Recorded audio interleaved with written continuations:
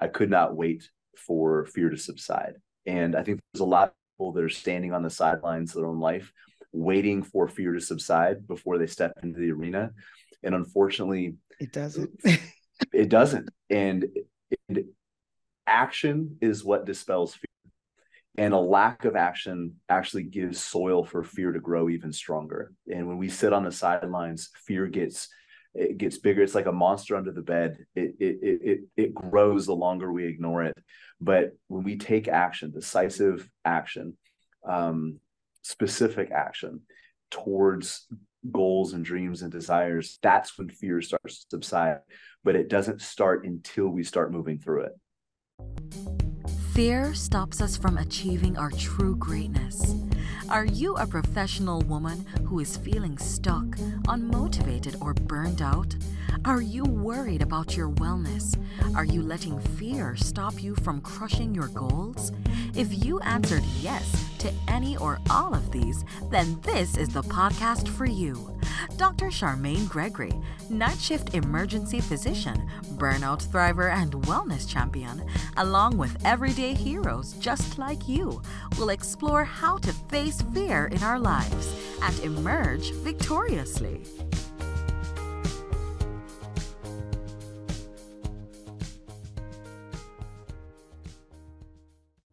Dr. Gregory here. Did you know that I'm on YouTube as well? You can find me at Charmaine Gregory MD. See you there. Hello, hello, hello, Fearless Freedom fam. This is Dr. G, and we are back for another exciting episode of the Fearless Freedom with Dr. G podcast. Today, we have none other than Chad Hufford, and he's here to talk to us about all kinds of amazing things. And so let's hear it from you, Chad. Tell us all about yourself and tell us about all the amazing things that you're up to.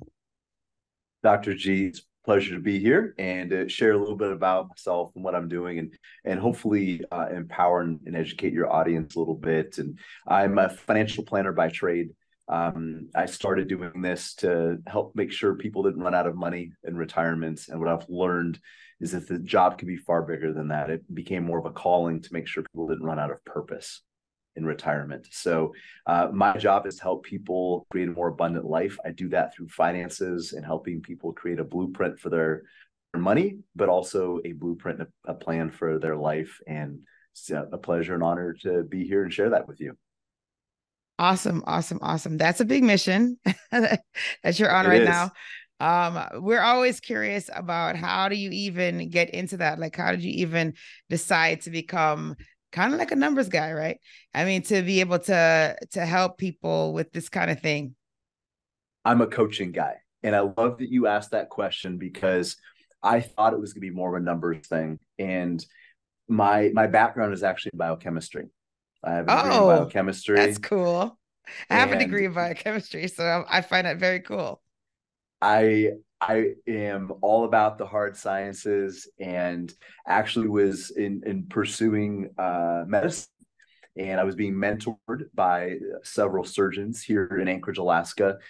And I met the woman who's now my wife and realized that she wanted a family and a husband and not a surgeon.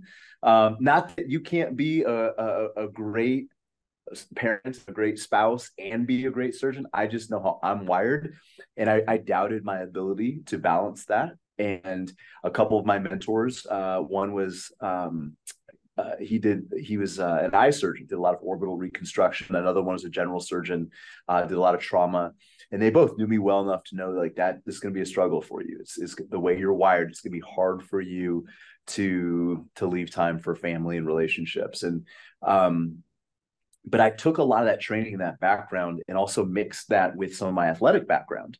And even though I have a lot of ability and maybe a natural tendency towards numbers and analytics, what I've realized, Dr. G, is that that's not what this job is about, because people make decisions emotionally. Like that's the only way to get behavioral change, is to connect with their heart.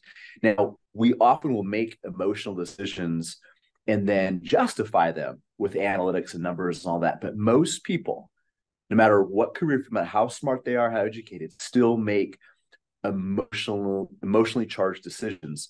So my job, I realized, was more coaching. It was not just educating people to give them more information, because rarely what people need in finance or in life in general. It's changing behavior. So if educating somebody is transferring knowledge, I look at coaching is the application, execution of that knowledge. We've got to take this information and actually apply it to your life to get it working for you, so it doesn't just stay dormant. And I didn't realize that going into this. And I've studied a lot of performance psychology, and I'm grateful to have a background in athletics, because working with professional fighters, Olympic athletes, even some soldiers. I had a contract with the military to get soldiers ready for deployment, working with airborne units. And I studied a lot of this performance psychology that now I'm implementing into my financial practice, because it all goes back to retraining how we're looking at old circumstances and getting people to see old problems in a new light, so they can start acting differently and making a positive change in their life. No, that's amazing. And so I'm curious now. I mean, you mentioned several things. So of course you had me at biochemistry, and then so to kind of walk us through it now. So you have this biochemistry degree, and you were looking at med school, but then you had some guidance from mentors, knowing you that maybe this might not be the best path if you want to have these other things as well, which is beautiful. I mean, that's like really good mentorship, because a lot of times mentors don't have that kind of insight to be able to really give you like the truth. So that was fantastic. And so now you're done with college or grad school. And then, so how do you get into coaching soldiers and preparing them and doing this kind of thing? Like, how did that happen? Honestly, Dr. G, I think it was a God thing. Like, looking back, I can see how all these things lined up. At the moment, it just seemed very random. I started working with some law enforcement professionals, and they heard about some of the athletic training that I was doing, and I started creating a good name for myself here in Anchorage. So let me back up a little bit. So I'm sitting there with the biochemistry degree, wondering, am I ever going to use this thing? And I wasn't sure the direction and pathway I wanted for my life. I didn't necessarily want it to be in fitness coaching or working with soldiers or anything like that, but it was a way for me to pretty quickly get some cash flow built up. So I'm newly married at this point, and I enjoy doing it, but it wasn't something that I really knew how to scale at that point. And it was one of those, it was more of a job that I owned than a business, right? Like, if I wasn't working it, it wasn't making money. So it was kind of a short-term thing, but I really loved it, and it was important to me.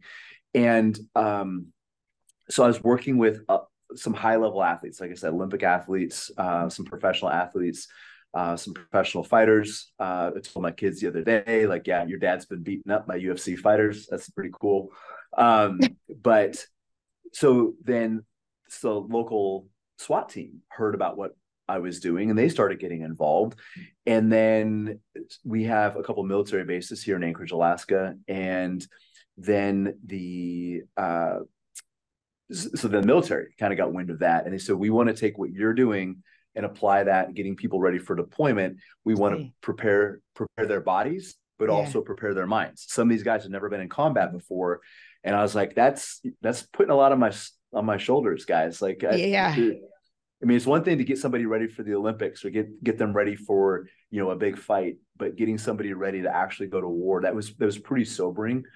But then it prepared me, though, I think, to shoulder the burden I have now, where we have hundreds of families across the United States that rely on us for their financial independence. And that's a big burden too. So I really see that as a huge blessing to learn how to carry that burden relatively early in life, and to have people surrounding me that forced me to execute at a high level. And what's really cool, Dr. G, is some of those people we're still involved with today, even though that's not, there's almost like a past life. Right. Some of those soldiers we worked with, I'm still in contact with. And a couple of them actually even joined the local police department and are leaders within the SWAT team community. But yeah, it's been an amazing journey. And here's what you and I can really resonate with and appreciate. Like a lot of times in life, when things don't go the way we think that they should, we view that as a failure, or we view it as a setback. But with the biochemistry background, I viewed it as an experiment. I went into it thinking my hypothesis may not be correct. The outcome may not be what I was. So we're going to totally nerd out here. Just sorry, totally, audience. Totally, that's okay. But I had been trained for several years that you plan out this experiment. You have a hypothesis. You have an outcome that you're hoping for. But what you're really after is to learn as much as you can through the process. Yes. And I'm not saying that failure doesn't sting. I'm not saying that setbacks don't hurt, and they can be burdensome, but absolutely. But it wasn't, I didn't look at failure as final. I looked at it as an opportunity to learn from those setbacks, from those distractions, from those detours along the path that I thought was laid out for me. But really, I learned, I think, more from the detours oftentimes than I did from the path itself. That is great. And then I'm sure that there was some time that you were afraid during any of all of that. Still was there any fear involved, or was it just kind of like, well, it's going to go down this route, since that's kind of where we're being guided now?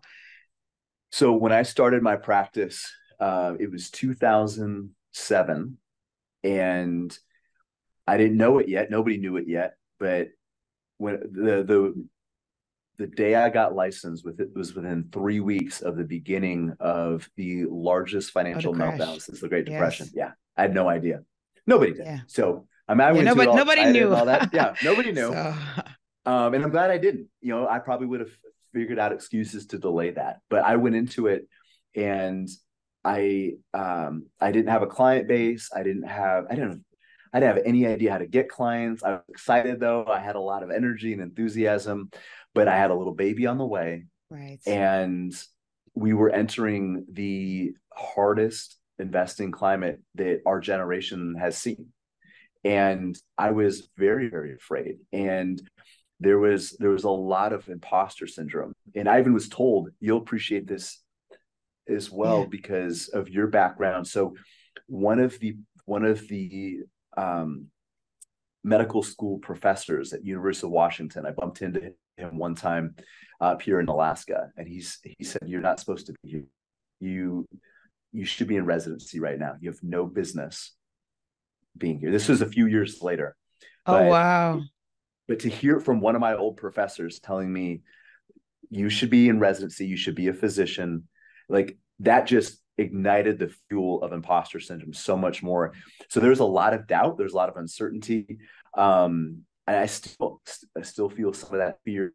I mean, even this whole podcast thing, putting myself out there, people like you keeping me on my toes with good questions.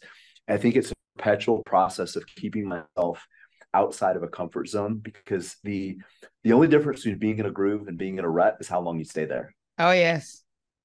And I had a conversation a couple of weeks ago with one of my kids. He's 5, and he's had some nightmares, dealing with stuff little kids do. Yeah. And I told him, I was like, buddy, I need you to be brave. And he's like, Dad, I can't be brave. I'm scared. I'm afraid. And I said, buddy, it doesn't mean you're not scared. He said it's impossible to have courage unless you are afraid. If you're not afraid, then it's not bravery. What I need you to do is to still do the right thing in the midst of the fear. And that was a lesson I had to remind myself of over and over again. And I still do. So what I think this journey for me, Dr. G, has not been an elimination of fear, but it's creating a better relationship with fear. No, that's fantastic. I love what you told your son. Wow. Yeah, no, that's very, very helpful, because I think people are always looking for, well, how do I go forward? I mean, I feel, because a lot of times fear will cripple people, right? It will be the thing that will stop them from moving forward and actually being amazing, right? Like, I mean, if you were to let fear stop you, you wouldn't be talking about what you do right now. Like, you wouldn't be in this space. You wouldn't have made the impact that you made. And honestly, like, yes, you can make a great impact as a physician. You would have probably definitely made a huge impact as a surgeon. But just think about how many surgeries could you actually do compared to how many people you can actually help in this venue. You know what I mean? And then you're not just helping them, but you're helping like their families, right? You mentioned it. You said earlier that, you know, there are hundreds of families that you are responsible for, or you feel like you're partly responsible for, you know, their legacy, like their financial legacy, their financial health. And that's a huge ripple. It's huge because it's not just the individual person that is whose portfolio is in your, you know, is in your umbrella, but it's their family and someone watching their behaviors and learning from them, and so on and so on and so on. You kind of don't really make that kind of impact as a surgeon. I'm just gonna put it out there. So, Well, it's a very different thing. So, but you're right. We all have imposter syndrome. Like even the person who is the most elite at the top of their game feels it. So it's just like having that wherewithal, like you did, of knowing that, okay, that's fine. And maybe that might have been a path for me, but I am pretty sure this is the current path that I need to be on. You know, so having that kind of like sense of self, it's pretty strong. And that's why you're successful, you know? Hey, it's Dr. G, and I just wanted to take a quick moment to thank you for listening to this episode. I'm so honored to have you here with me. Did you know that I can help you to get your own podcast started? With my podcasting launch course for professionals, I walk you through everything you need to know about starting a podcast. I'm with you every step of the way, from sign up to launching your show, with 5 episodes ready to go. There's a done-for-you version that's also available. If you would just rather just do recordings and leave the behind-the-scenes work up to us, then that one is definitely for you. But either way, we've got your back here at Fearless Freedom with Dr. G. Oh, if you already have a show and you need production services, we have monthly plans available for you. So check out the links in the episode show notes for more information. Let's get back to the show.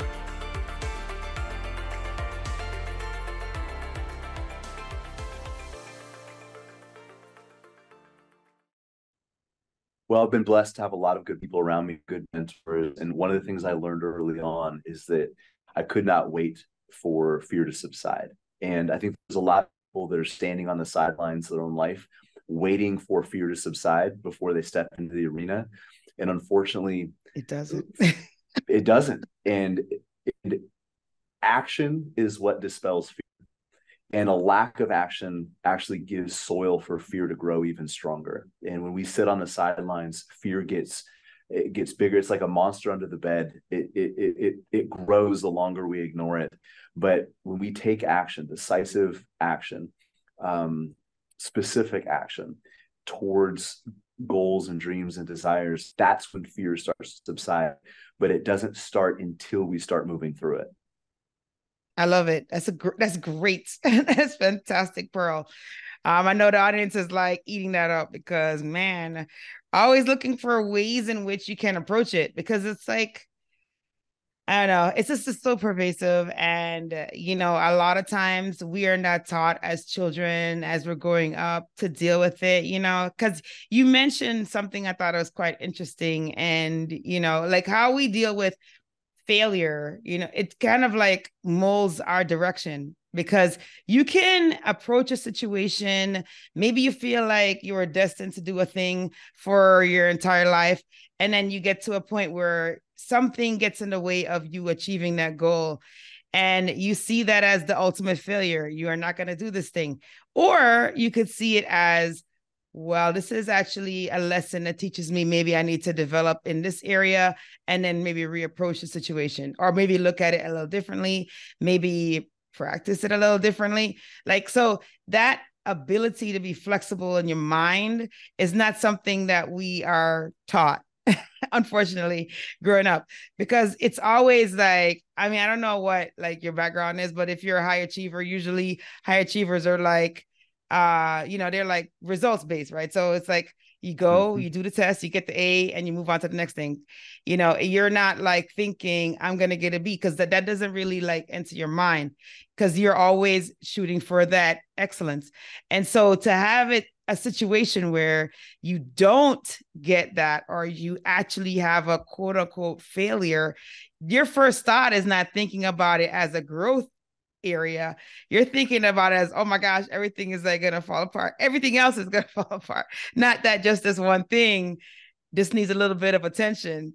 Like that's not how we look at it. And that's not how we teach our children. And so I think, and this is part of the reason why, like, I tell my kids, look, if you fail, it's not that you're not good enough. It just means that you just need to grow in that area, or you need to approach things differently. And I feel like that, like having that skill as an adult, it just allows for you to go farther, and it allows for you to like be better. I don't know. But that's kind of what I saw, like from my own having to deal with my own failures and getting around it, getting over it, walking through it. And then expressing that to them and telling them, look, mommy failed in this area and this is how I dealt with it. You don't stop because you fail. You just keep going. That I don't think is a skill that is often addressed in childhood, and it's often, and it leads to, unfortunately, a lot of problems in adulthood. People have a lot of difficult time coping, and especially when they focus on only one thing. And if that thing doesn't come to fruition, they totally cannot deal with it, and they just totally fall apart. I see it. It's crazy. No, you just identified so many things I struggle with, because you're absolutely right. Like when you're going through your undergrad, when you're going through even research and other things like that, you get immediate feedback. And you and I, we both got used to getting good grades, and people kind of looking to us like, hey, if we can't figure this out, our main she could probably lay it out there for us, just as good as the professor, if not better. And I'll be honest, like there was some of that pride there too. I was being groomed and recruited to go to medical school, and I was thinking about, yeah, I mean, Dr. Hufford, that sounds pretty good. Yes.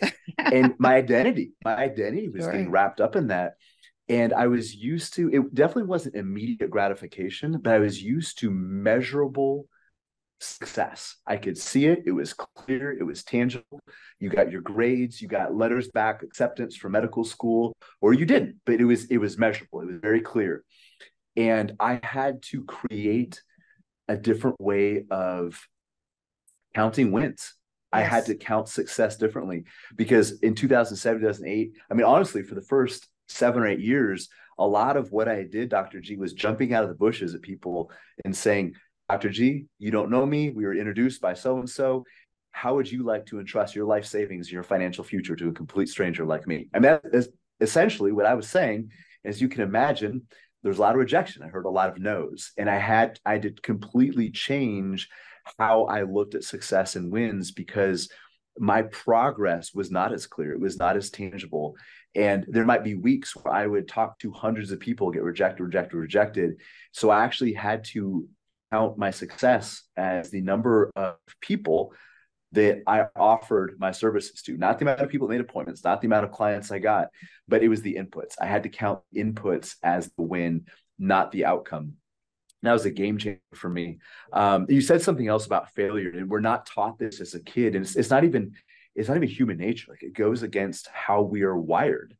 But do you know? Are you familiar with Sarah Blakely, the founder of Spanx? Very on a lot on the periphery. I don't know the details of her story. Okay, so she was the first female self-made billionaire, and I've not met her. I've seen her in person. I've heard her talk. She seems sweet and nice, but she's an absolute bulldog. She is Well, just, I think you and have to be to get and there. I mean that. Yeah, she is tenacious. She's sweet and tenacious. Got a great balance of the two. But anyways, one of the things that was super inspiring to me as a father is hearing her talk about her parents, and her parents were there. It was so cute. She's speaking on the stage. Her parents were like off to the side clapping for her like she was a little kid at piano recital. She's a billionaire. But her dad used to ask her when they were growing up, her and her brother, I think it was every night at dinner, or maybe once a week, but what did you fail at? And she said he never was disappointed with whatever answer we came up with. Have anything. If we came to the table and we didn't have anything, he would say, Sarah, if you didn't fail at anything, then you didn't challenge yourself enough. You didn't push the envelope enough.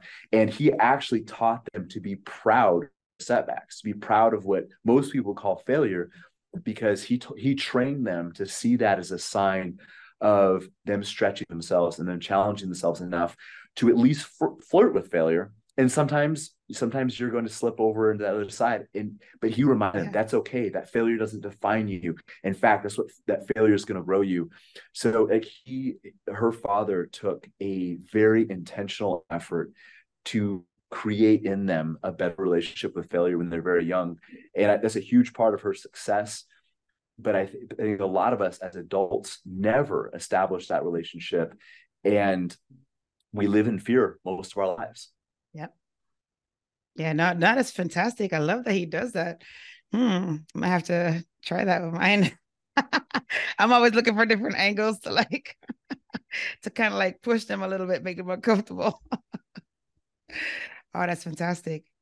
And then so yeah, no, I mean it's such a, and then I'm sure that you see this in your line of work now because their money is like such a funny thing, right? Because you mentioned that we make decisions on an emotional basis, and everybody's relationship with money, there's so much psychology behind that, because like it can be your background, whether you came from a place of scarcity or abundance, like how you look at money, it could be like, I mean, there's so many layers to that, and how people are stewards of their money usually has a lot to do with like something deep rooted.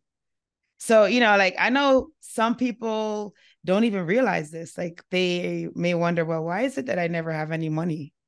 Oh, because, maybe when you were younger, you were told that, you don't have to hold on to it. It'll come right back to you. And you just like spend money willy-nilly and you don't ever take a budget and all these things. I don't know.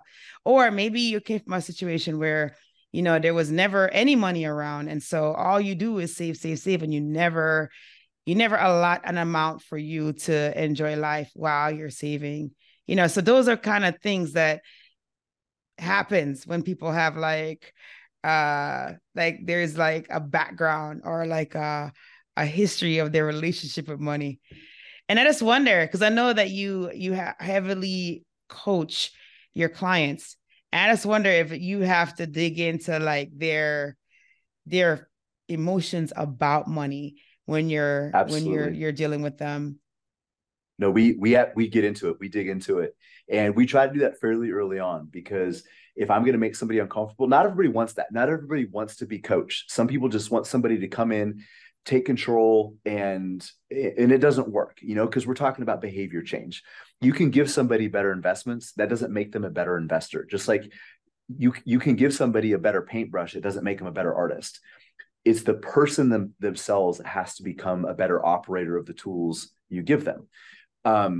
You wouldn't want me in an emergency room right now. Like it's, you give me all the best tools in the world, I'm not a surgeon, So it's how we operate with the financial tools that we were given. We are the biggest variable. And some people don't want to change. They want somebody else to fix it for them.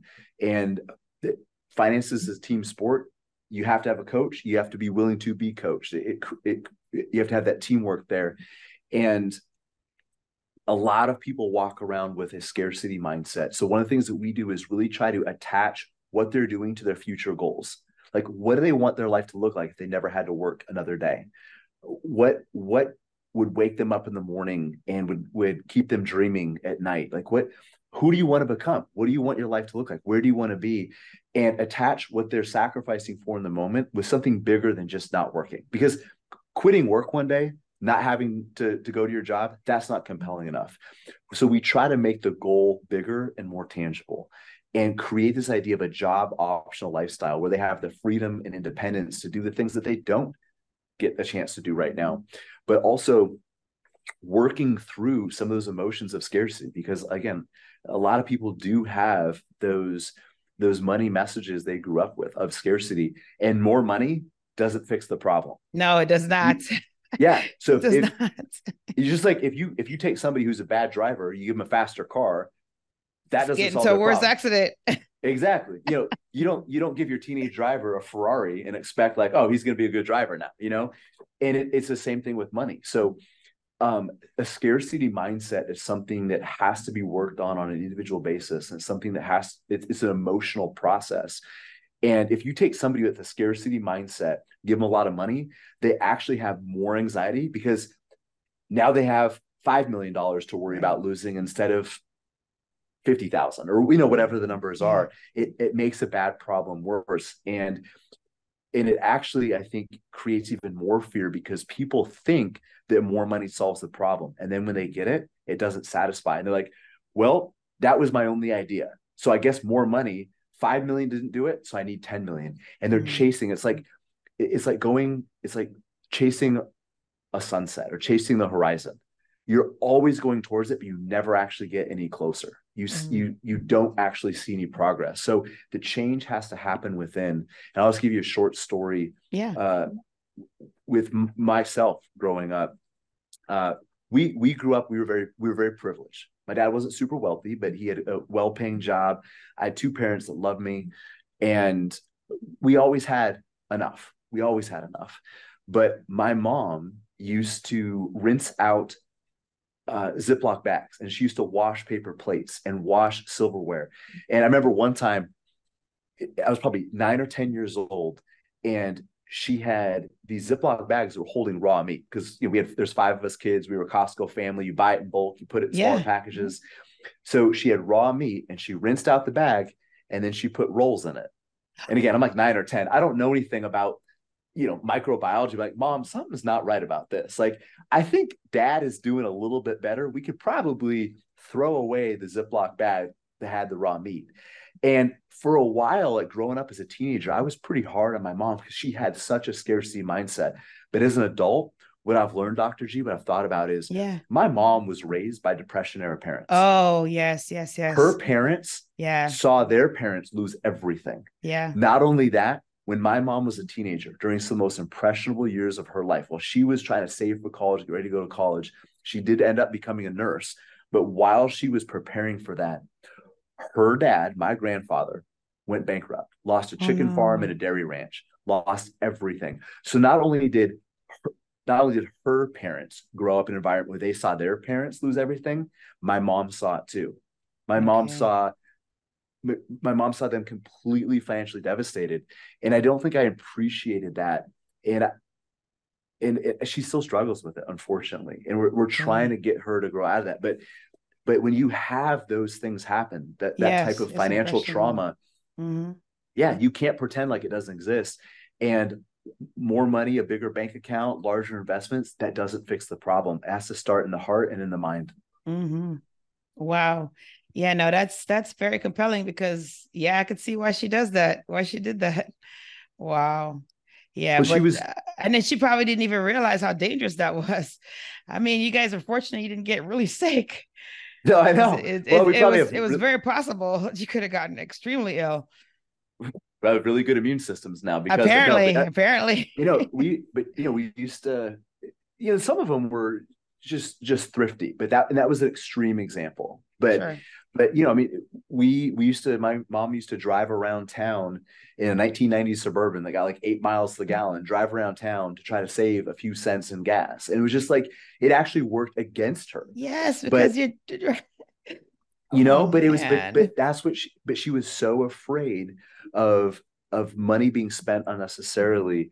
And again, it's that scarcity mindset. And a lot of people have that, Dr. G, and it's they're so afraid of losing their money that they never learn to use it. They never learn to utilize money as a tool to build a better life. So that's a lot of what we do is not just giving people the tools, but changing their mindsets and perspective towards money, so money can build freedom and abundance in their life and not be another reminder of scarcity.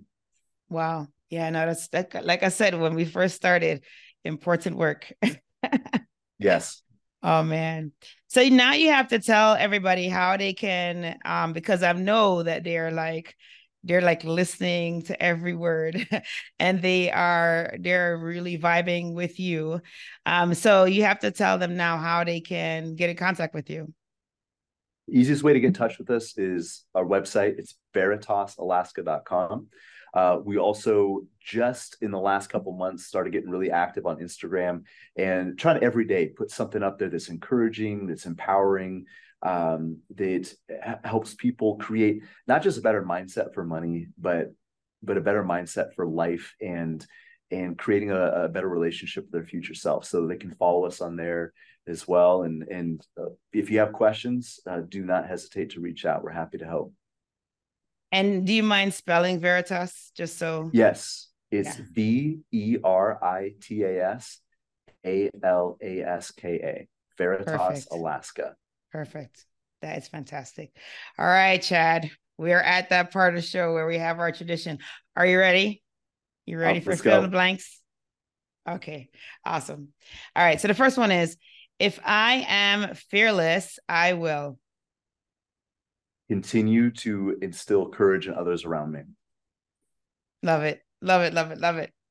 The next one is, to me, fearless freedom means. It means walking forward in the face of fear to a destination is meaningful and important to me. Awesome. Awesome. Awesome.